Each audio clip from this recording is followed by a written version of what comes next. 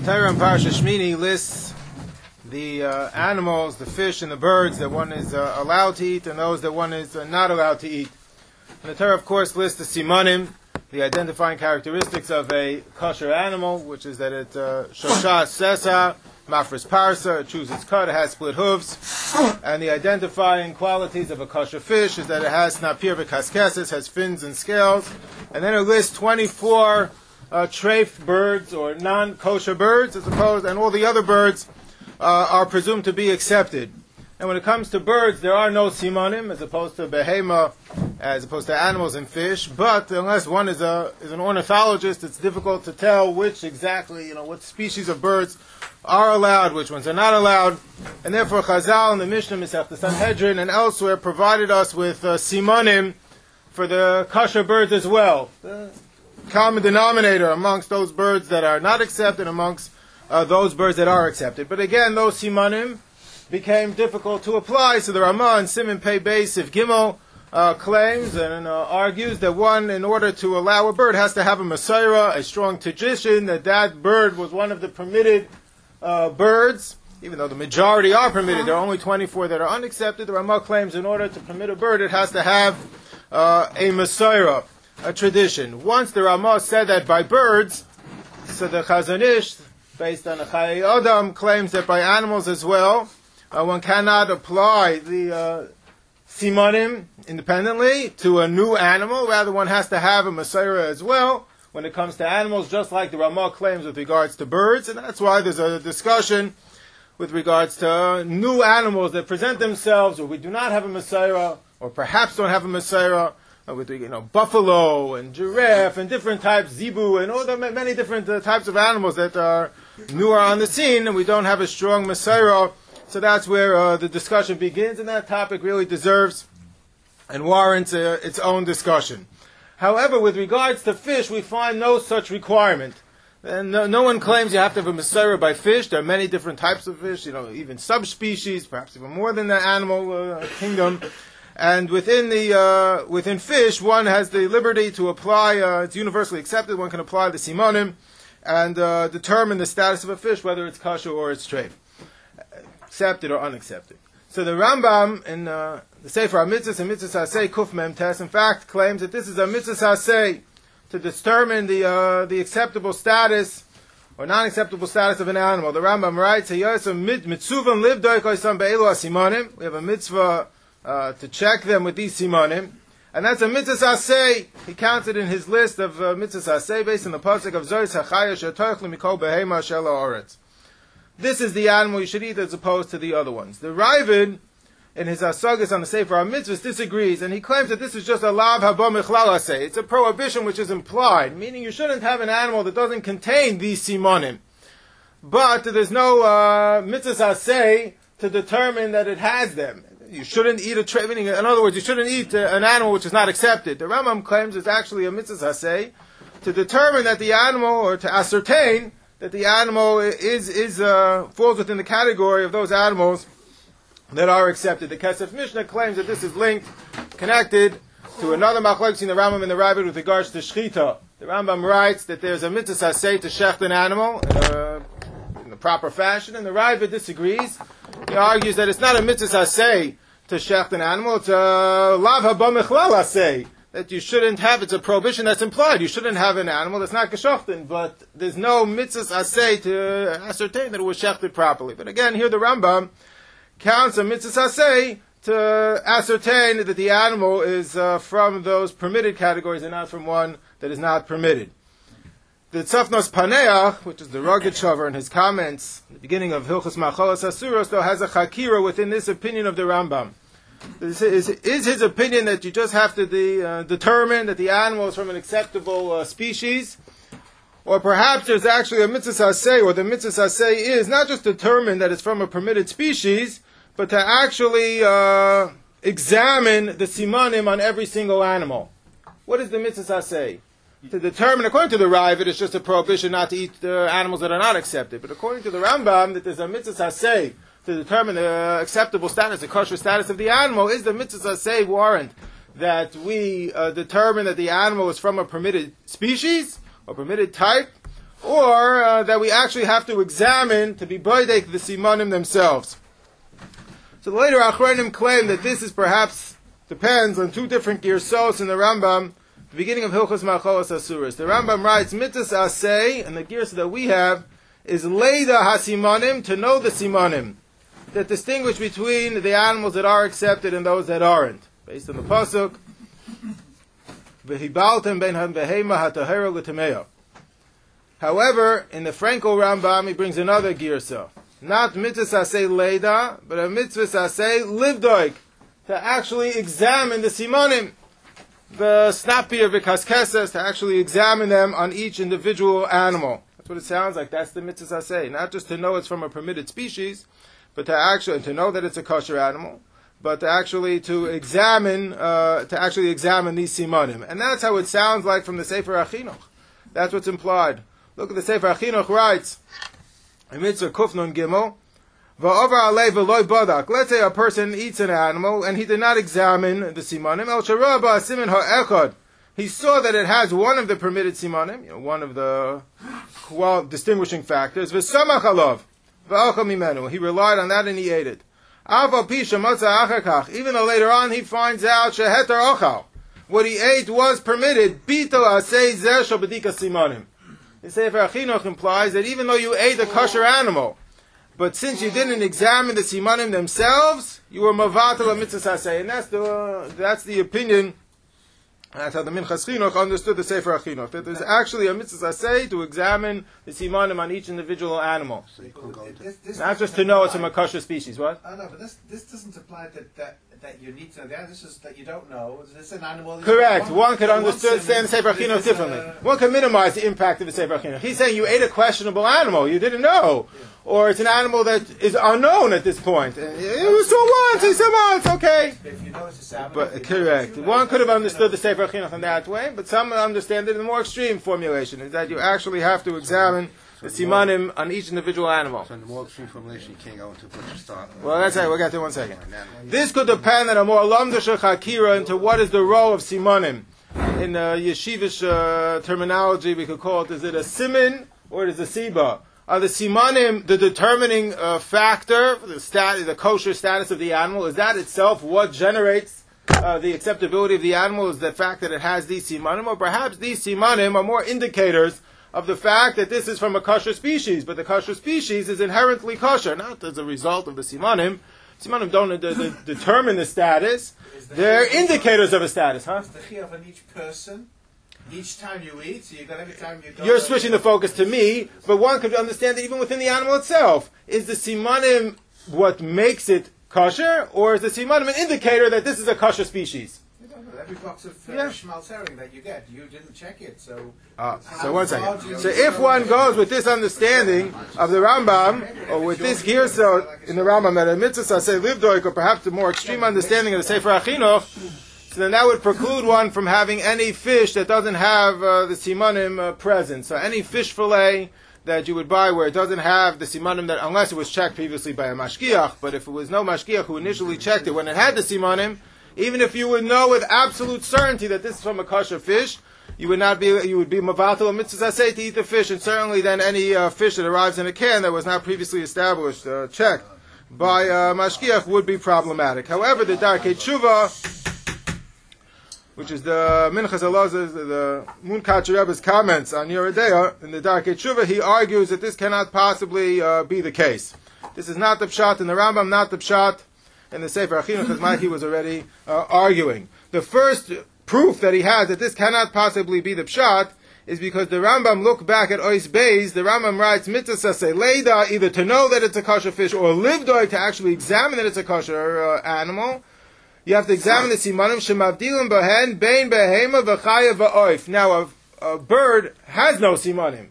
It's only the 24 that are unaccepted. The rest are accepted. Chazal gave them simanim, but no one is going to argue that the simanim that Chazal formulated are the determining factor in whether or not this animal, this bird, is kosher, is accepted or not. Those simanim are more mnemonics, in order that an easy tool for us to differentiate between those that are accepted and not. But the simanim cannot, by birds, establish the kosher status of an animal. So it cannot be from the fact that the Rambam includes to be baidik the simanim of an oif, that implies that the simanim are not what determines the kosher status of the animal or not. It's just an indicator. But moreover, it seems to be against the Gemara in Masechtas Avodah Zarah. The Gemara tells us in Masechtas Avodah Zarah about a fish that does not have a snapir v'kaskeses, doesn't have fins and scales presently, but it will grow it later. Ein loy achshav v'asa legado lachazman, but it will grow it later. Kegon hasoltonis v'apitz hareze mutter.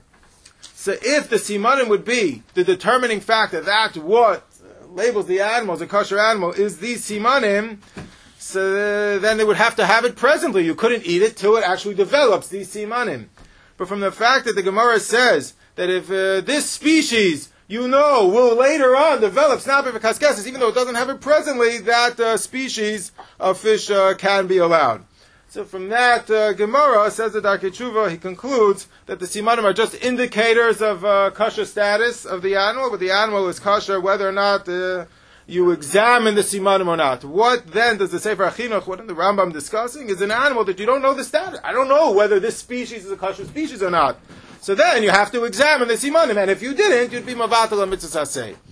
But once I could determine that it's from a kosher species, so then I know that this type of fish has snapir v'kaskeses, even though I didn't examine it myself, then it can be allowed. So as long as one knows with absolute certainty that the fish that he's eating is a kosher fish, it can be allowed, even if you did not examine the simanim yourself. That's what the Darkei Tshuva concludes, and that's generally what's accepted.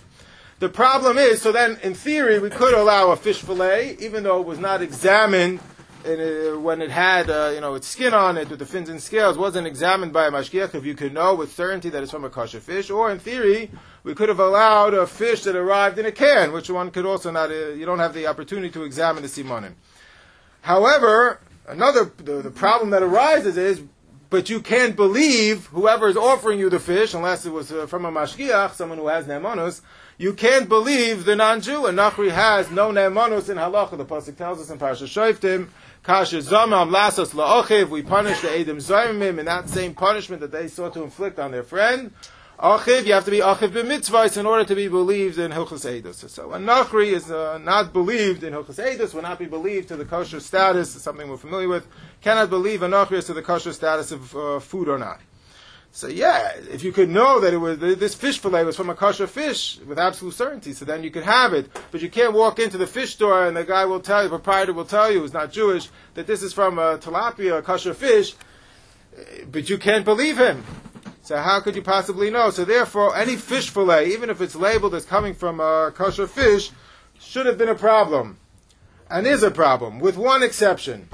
And that is salmon. They quote a Messiah tradition from Rav Moshe that any pink-fleshed fish is from a kosher fish, because there's only two fish that have such a pigment to their flesh, and that is the salmon and the red trout, both of which are kosher fish. So since, they color this fish artificially. So those are the only two fish that have that color flesh, and therefore you could assume it's a siman muvhak. You can know with certainty that if you see such a fish, and it's labeled as such, you can't believe the label, but you see the color of the skin, the flesh, you know that it's from a kosher fish. However, others disagree with Rav Moshe's assessment. Why? Even though that might have been true at one time, but now there's a new industry called farmed salmon. It used to be all salmon, all fish ran in the wild. It doesn't mean that they're more active. They're just found in their natural habitat. So wild salmon, outside they eat whatever they come across. But then salmon were being overfished and other health considerations. So now there's farmed, people want organic, so now there's farmed salmon, which they grow, they breed in boxes inside of the ocean and contained habitats. And they noticed that the flesh of the salmon was more pale. Didn't have the same color that the wild salmon. So they realized the flesh of the salmon is not naturally red. It comes as a result of the food that it eats, the sea life that it eats. The lobster, krill, whatever salmon eat, contains within it carotenes, which is the same vitamin that you have in carrots and apricots and sweet potatoes, and that carotenes gives the salmon, the flesh, that color.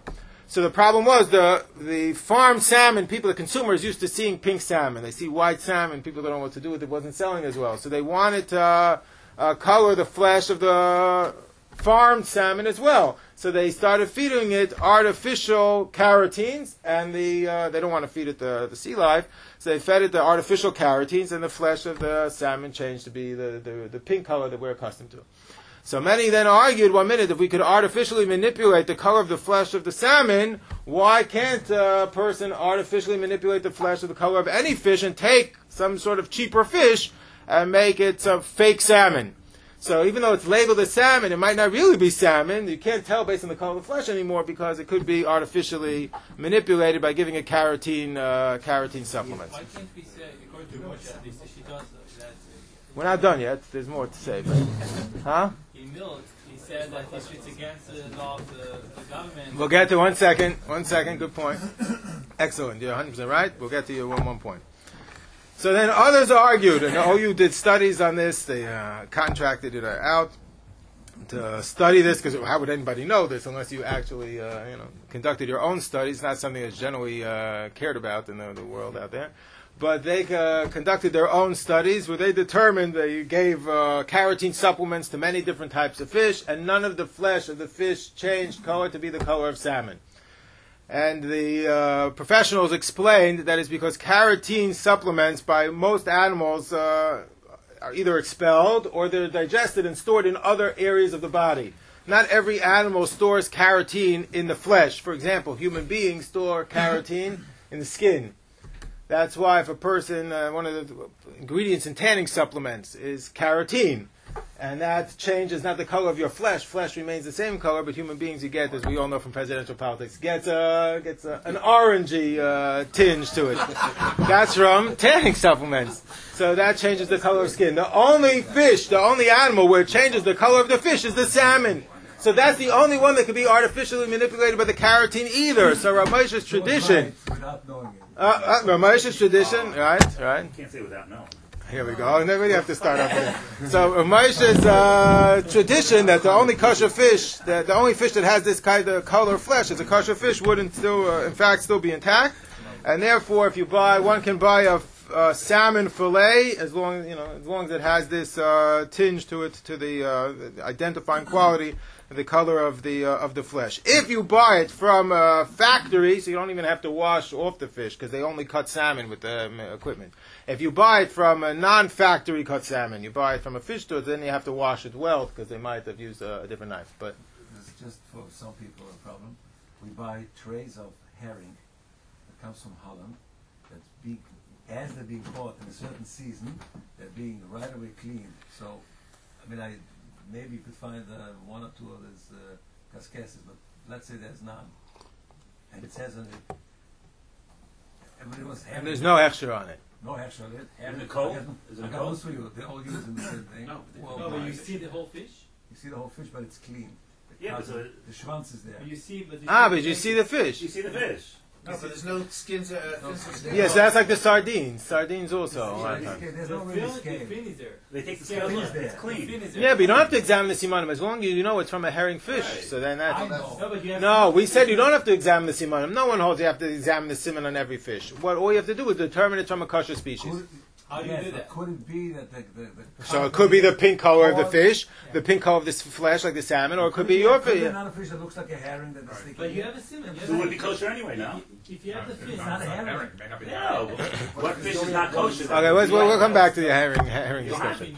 So because of this, The though, salmon, I remember seeing in the you book that according to salmon roe, caviar, red caviar. red caviar, but this is not connected. That's already the shach. The shach says red eggs. The only red caviar comes from kosher. Any caviar that's red is from a kosher fish. That's from a shach. That's not the OU. The newer thing is the red color of the salmon. Where you got it from? That's good. That's Anyway, it's called the shock. the two are not. They make the point. The two are not connected. The red color of the salmon and the red color of the caviar are two separate messiahs. However, with regards to the tuna fish in the can, that's much more difficult because tuna does not have an identifying quality. So we have to rely on the nachri who's at the cannery or is on the fishing boats to assume that this is in fact a tuna fish. So because of that, so the sardines, which were generally always accepted, you have a different, you can see the fish a little bit. So the sardines were generally, which was a machlekes when it happened, but there were many who were makel on the sardines because you see the fish. But with regards to the tuna fish in the cans, there's no identifying quality. You cannot determine what kind of fish it is other than believing them that it's a tuna fish, and therefore we have a problem with their monos. So because of that, when Rav Moshe has a tshuva negros Moshe, but it was already earlier from Rav Henkin, Rav Moshe was later, that they both argued one cannot have the tuna fish from the can because you can't rely, unless there's a mashkiach tmidi there, because you cannot rely on the nachrim who tell us that it's a tuna fish. You have to know with certainty or have someone who's a ne'emon, and since there's no identifying quality, there's a problem of ne'emonos. However, Rav Yaakov Breish, in his Chuvas in the Chelkas Yaakov, argues that perhaps it can be allowed based on a Ramah. The Yardea tells us, Shulchan Aruch tells us in Pei Gimel Siv Zayin that kirvei dagim is fish fillets. You're not allowed. There's no skin on it though, so you can't see the fish. So you're not allowed to buy a fish fillet unless it's from a Yisrael. Hamaycher. He tells you, I salted the fish and I took it out of the skin. However, the Ramah adds, Oy Oyved Gilulim, or if a Nachri tells you. So the Shach is upset. The Shach on that Sif in Shulchan Aruch says, well, how can you believe the Nachri? Nachri has no ne'emonos. Because he has a reputation for his so those who, the later Achrayim explain, and Rabbi Yaakov Breish as well, that what the Ramah is discussing is an uman, a person who does this professionally. Since he does it professionally, he's not going to risk his professional reputation and cut a corner and shtup in a fish that doesn't belong. And the source for this assumption is the Gemara in Avodah Zarah and Daf Lamed Daled with regards to a very similar case. The Gemara discusses murios, which is a fish brine, but then the Gemara says af chilek, which is a small kosher fish. If it comes from an uman, then it's mutter, meaning even though he's a nachri. And Rashi explains, what is this chilek? Min dagim tahirim, a type of kosher fish. Uvikatnusoi ein lo snaper b'kaskeses. When it's young and not mature, it doesn't have a snaper b'kaskeses. But also the gadol achazman, it will grow later. So the Gemara says on Lamed Tesem Aleph in Avodah Zarah, chilek sha'oived kechavim also, you can't believe him that it's the kosher fish, because even though that's a min dag tahar, that's a kosher species. Nonetheless, mipnei irvuna oile ima, there is a tray for fish that is caught together with the chilek. And it's hard to know what the difference is between the chilek and the irvuna. Dagim tameim, daimim lava oile ima, it's caught together. So, but if it comes, you can't believe if it comes from an achri. But if it comes from an uman, that's his profession, then Rashi says it can be allowed. Since he's an expert at this, he will remove it. It's bad for the flavor, and it will ruin the mixture. It's going to ruin everything, and he won't risk his professional reputation in order to cut a corner here or there. This is the same assumption we find in other venues in halacha too. The Mishnah tells us, for example, Mishnah Masechtas Ksubas and Achavavim Beis, if a woman is taken captive, nishbeis al iske maman, for a ransom, when she's returned, she's presumed to be mutter to her husband.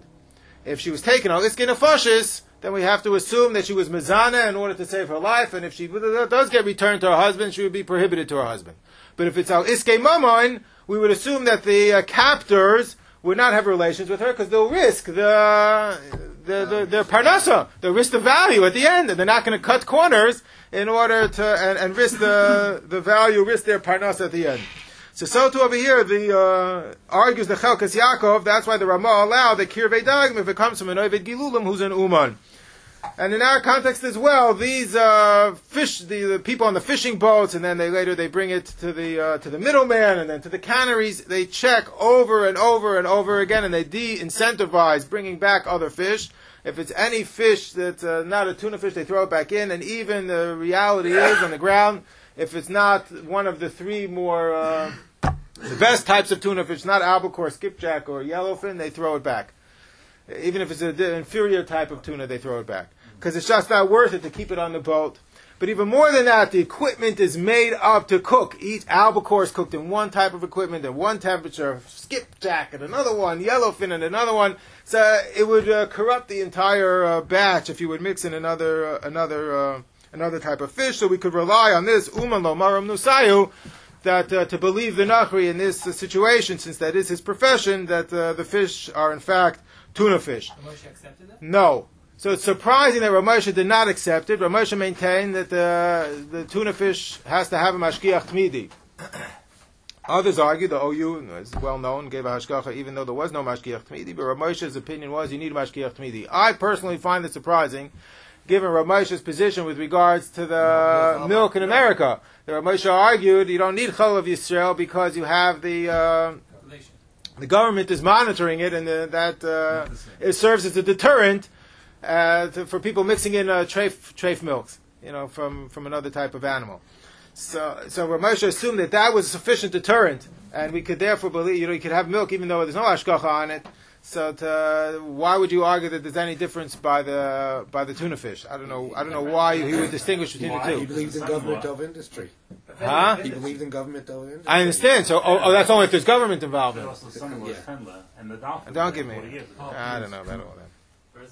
Where they mixed dolphin Huh? and tuna. There's an article Yeah. 3 years ago that did DNA analysis at restaurants, and they found 59% of tuna was fraudulent. It's not tuna. That's true. The fresh They tuna. claim that it's not the Sushi case. tuna. Sushi tuna, maybe. Sushi tuna, right. It's Ah, not but that's great, coming from everything made in China. You never know where it comes from. Japanese. I don't know. But it's generally assumed that they say the dolphin has no benefit to them. They throw them back in. It's absolutely no use. So the OU That's what they rely on. Is this similar to Svar v'Chalkas Yaakov? However, they do accept. Look, it must be at least a theoretical possibility that another animal could get mixed in, another fish. They claim that and all the times that they've checked, they've never found another fish mixed in with the tuna fish. But they do concede that is at least a theoretical possibility. But even though it is a theoretical possibility, one has the right to assume, as we do in all areas of Hilchos Kashrus, that any can that you have emanates from the roiv, the overwhelming majority of cans which do contain only tuna fish. However, that argument might not be sufficient, because the Rivash writes in Siman Kuf Tzadi Beis, with regards to animals, that you have no right to rely on the roiv. Look, most birds in the world are kosher birds. There's only 24 that are unaccepted. So why do Chazal have to give us simanim for the birds that are accepted? Just say, but they go based on the roiv. Roiv birds in the world are kosher. So even if you don't know whether this bird is or not, go based on the roiv. So says the Rivash, must be, when it comes to determining the kosher status, acceptable status of an animal, whether that species is allowed or not, you have to know with absolute certainty, and you cannot rely on the roiv, even if it's a miut. Rav Asher Weiss in his Sefer Minchas Asher understands the comment of the Rivash to be saying that when the Torah says Zois Hachaya Sher Toichlu, you have to know with certainty. It means the pasuk is instructing us not to rely on the roiv. Know with certainty, determine conclusively that this is an acceptable animal. He compares it, even though again it's in a different context, to a similar argument we might be familiar with from Sfiras HaOmer. The Baal Amor at the end of Masechtas Pesachim asks, how come we don't count Sfiras HaOmer taking into account the Sveika de Yoma? It's like we have 2 days Yontif, let's count 2 days Sfiras HaOmer. So the Dvar Avram answers in his Truvis that it's because when the Torah says, Usfartem Lochem, you should count the 49 days of Sfiras HaOmer. Accounting implies that you know with certainty. You count 3, maybe 4, 4, maybe 5. That's not counting. Counting implies you know. You can determine absolutely. Okay, maybe not. But the argument is fair. So too says in a different terrace. I think it was on top of this. But the Dvar Avram claims that that's what's implied by Usfartim Lachem. So too, claims of Asher Weiss, that's how he understood this Rivash, is that he's saying, Zois Hachaya Sher Toichlu, don't rely on rob. If you're not sure, then that's not called mowing. Torah says, no, with certainty that this is a kosher animal that you can eat, not to rely on the rob. You don't argue the point, you don't need the Dvar Avram, because doesn't the Gemara always say that when you have the word Zeh or Zos, it means with certainty. It means with certainty. Yeah, it could be every pasuk in the Torah is like that, but it's a large one. That's why Sveika D'Oraisa might be L'kulam D'Oraisa. Why can't you say for Rosh Hashanah, it's just the Rambam sheet to that. You have to know that this is kosher. Okay, so but we rely on Roiv and Kol HaTorah in every area of Kashrus. No, but because there's a mitzvah to know. So maybe the Rivash is like the Rambam. There's a mitzvah to know. Yes, okay, you could understand that context as well. I like that. Very nice. Yes. However, even if we would accept the Rivash's argument, which is compelling, the OU argues that this is not even a roiv. This is not even a suffix at all. It's so far-fetched, we actually know with certainty that it's all kosher fish. Because even the Rivash concedes, who argues that you cannot rely on the roiv, that there could be such a far-fetched minority that we don't even have to be concerned with it at all. Because if you look back at the Rambam, where is it? Oh, he quotes it. In Ois Ches, the Rambam brings the simanim of the kosher birds. And then the Rambam writes, the simanim that Chazal gave us, which is really, just to help us to determining the status of those birds that are, the trends of those birds that are kosher and those that are not accepted. Chazal gave us the common denominators of those that are and those that aren't. The Rambam writes, it really doesn't account for all scenarios, because there are some birds that don't fit into the categories. Like the Peres and the Ozniya. They don't fit into the simanim that Chazal gave us. But say the Rambam writes, even though those are treif, they're not acceptable animals to eat, and they don't fit into the simanim are still useful and still helpful because those animals don't occur in our communities. Einan mitzuyim b'yishuv, in the settled part of the world, el b'midvaros iye hayam, far off, desert somewhere, b'medinas hayam, shehein soif hayishuv, but they don't appear in our communities with any sort of frequency. So those who argue that even the Rivash himself is aware of this. He says, if it occurs with some amount of frequency, even if it's 10%, 5%, but it happens that you could have a treifa animal sneaks in. But if it never happens, it's 1 in 1,000. It's a theoretical possibility, but in the real statistics it doesn't show up.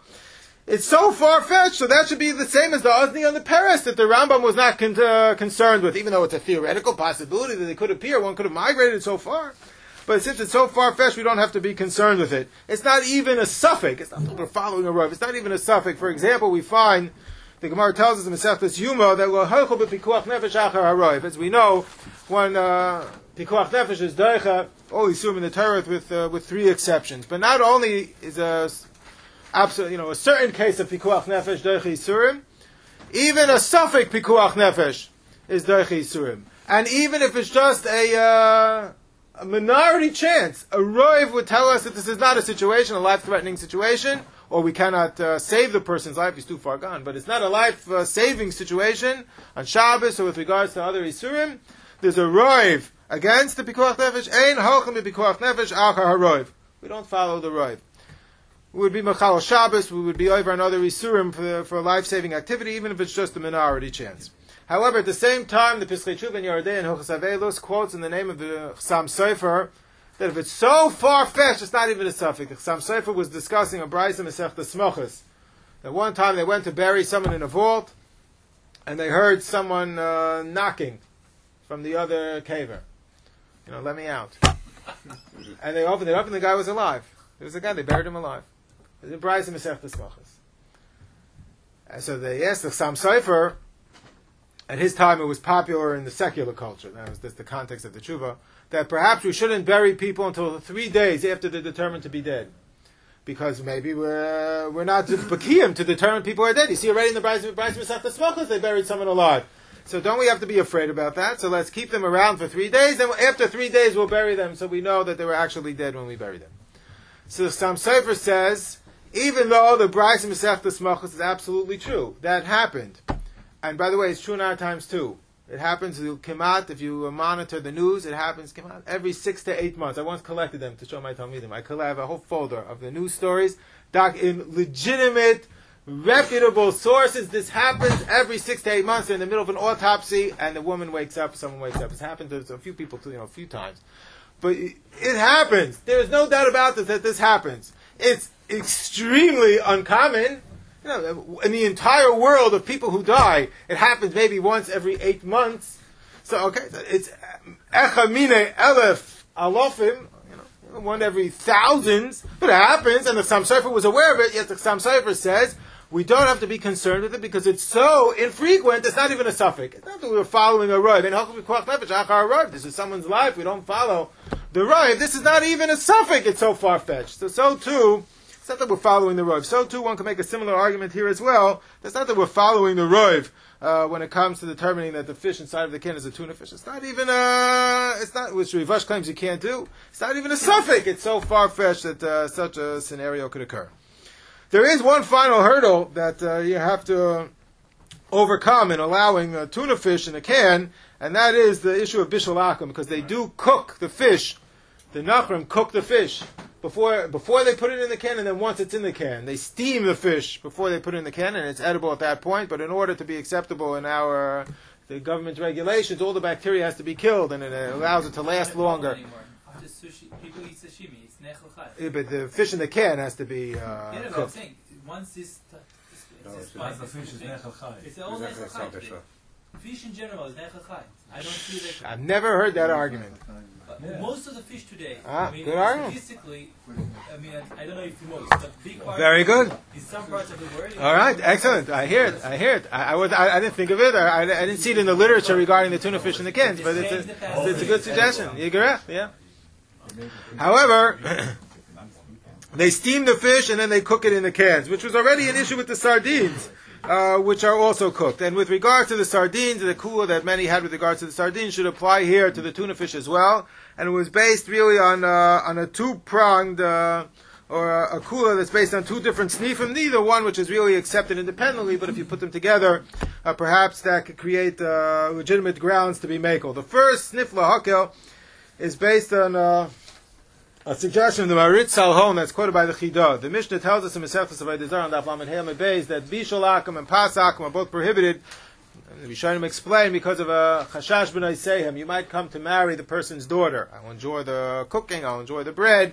So I might come to marry his daughter and have a lifetime supply of this bread or this dish. However, the Yushalmi tells us in Mesechus of Eidazar pas akum was too difficult for Klal Yisrael to maintain. It was too burdensome. And whenever Gzeira is Ein HaTzibur Yochel Lamod Ba, they can't maintain it, so the Gzeira does not become normative or authoritative. It's only if it becomes accepted by the majority of Klal Yisrael. So in order to make the Gzeira of Pas Akum something which could be sustained, they allowed Pas Palter, which is bread that's baked by a professional. Since it's baked by a professional, why would I marry his daughter to get the bread? I could just buy it in the bakery shop. It was cheaper, easier, less thorny. Exactly. So buy it in the bakery shop. So pas palter is allowed. Was there such a dispensation with regards to bishul akum or not?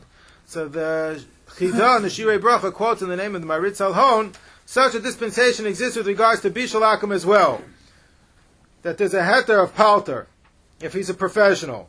The Chidah did not accept that kula. He says, no, that was a heter by pas akum, because that was so burdensome. Pas is chaye nefesh. You can't exist without pas. If you're not going to allow pas palta that's baked by a professional or in a factory, people wouldn't be able, it would be too burdensome.